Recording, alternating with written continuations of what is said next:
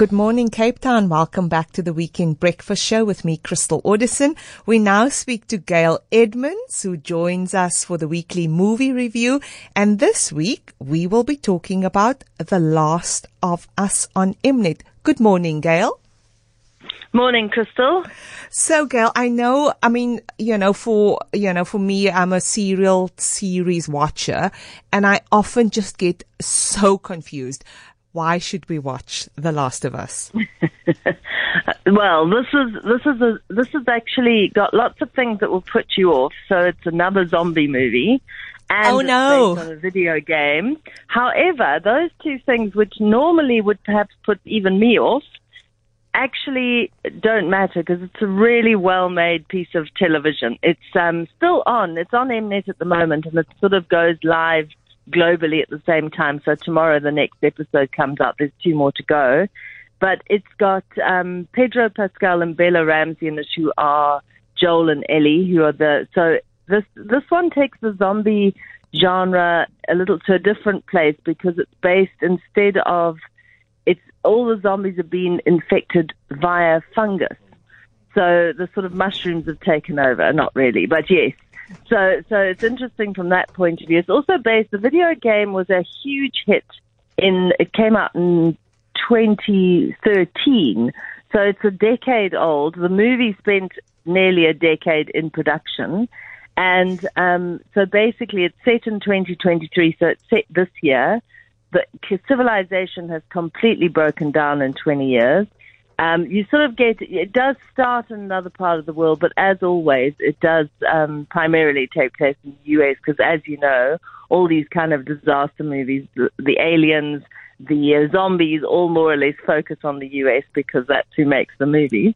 And then, so this is the story of Joel. They're all living in these really sort of dystopian quarantine zones. He's a sort of renegade. He sort of trades, black marketeer. And he ends up being asked to take this 14-year-old girl who's she's quite a sort of feral child across the country because sort of secretly, because she seems to be immune to the bites of these sort of fungus-infested zombies.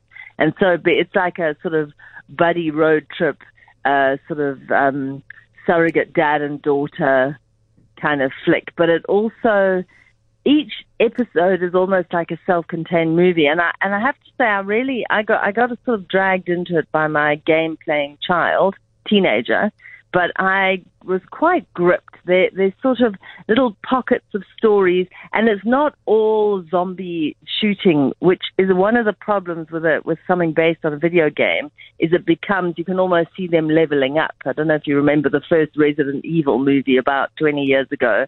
You could see her leveling up almost, and it was just shooting.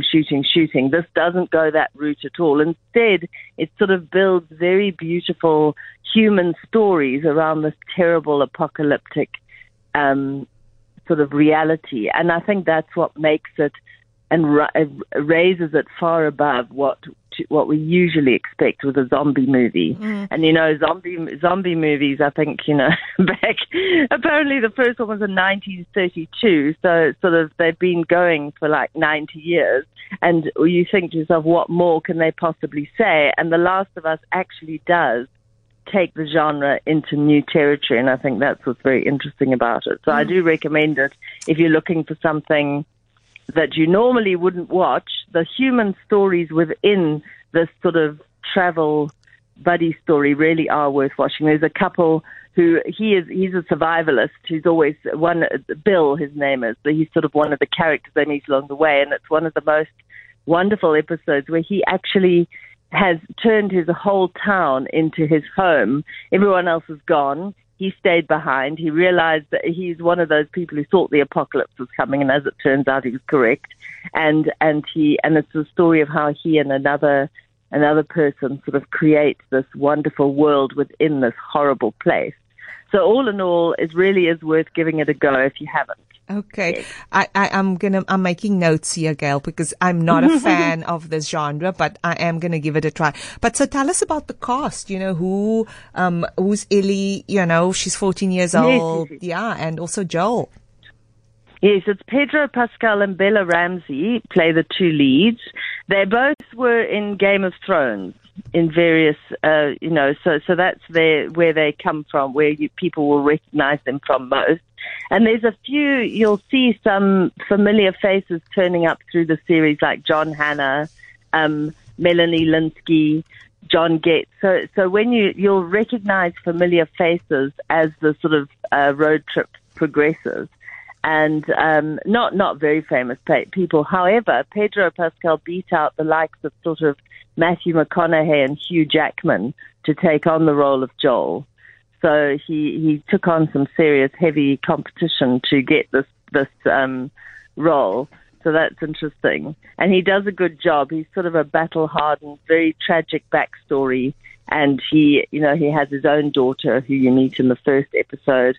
And then he sort of grudgingly takes on the job of getting this child to the doctors who can perhaps sort of turn her immunity into a cure, is what obviously the idea is. It doesn't really give it away, but because it's not really about that, it's more about the journey to do it. And so he sort of softens up as the time goes by, but make no mistake, he's a fairly dangerous, fairly cynical guy. Mm. And then the director, we see that, it's got like high-powered kind of individuals with a different skill set that came together for the series. But in particular, the director, Gail, what would you say stands out of this person?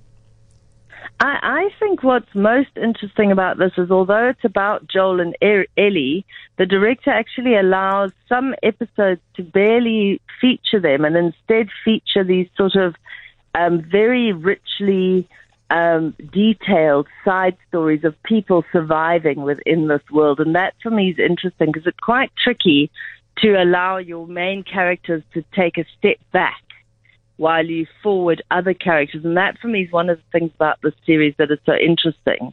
And it works really well. And it's quite a bold thing to do because you run the risk of allowing your audience to forget what the main thread is, but that never happens either. And I think that is quite an interesting element to this. And also the makers of this take it beyond the video game. So like I say, it doesn't become just an issue of getting through this door, getting through that door, killing that zombie. It more sort of fills out the world of the video game that people have been playing they actually brought out a second part in 2020. So those who are gamers will probably be very familiar with this. But even if you're not a gamer, you can definitely enjoy this without any reference to the game at all. That's interesting, Gail. And then just some interesting facts that, you give us reviews of all sorts of series, but this one, what are some of the interesting facts that you think is definitely worthwhile taking into account? Well, I think that the interesting thing is that for me, the interesting thing is if you do follow zombie movies, and most people have seen a couple, Night of the Living Dead, or they've seen World War Z, which was the Brad Pitt one. I think what's interesting about this is it does take the zombie genre somewhere else. And the whole fungus, the idea of the fungus sort of taking over is quite frightening. And it sort of works, we've all seen that documentary about the fungus sending messages, underground. And this sort of builds a bit on that idea where there's this connection and all these zombies are sort of connected via this fungal network, and there's no, and it spreads so very quickly, which I think it does add a different sort of take to it and makes it interesting to watch, just to see how that plays out and how, of course, quickly sort of the sort of facade of civilization falls. And that is another interesting element of this, is that it goes from zero to absolute carnage in no time at all. Great stuff. So, Gail, I'm taking notes of The Land of Us. I'm definitely going to take your advice and have a go, because it's really not my favorite genre, I have to say again. But your insights and review, for someone that's also not that keen on the genre, I'm going to take your advice and try it. So thank you very much for The Last of Us review, Gail Edmonds.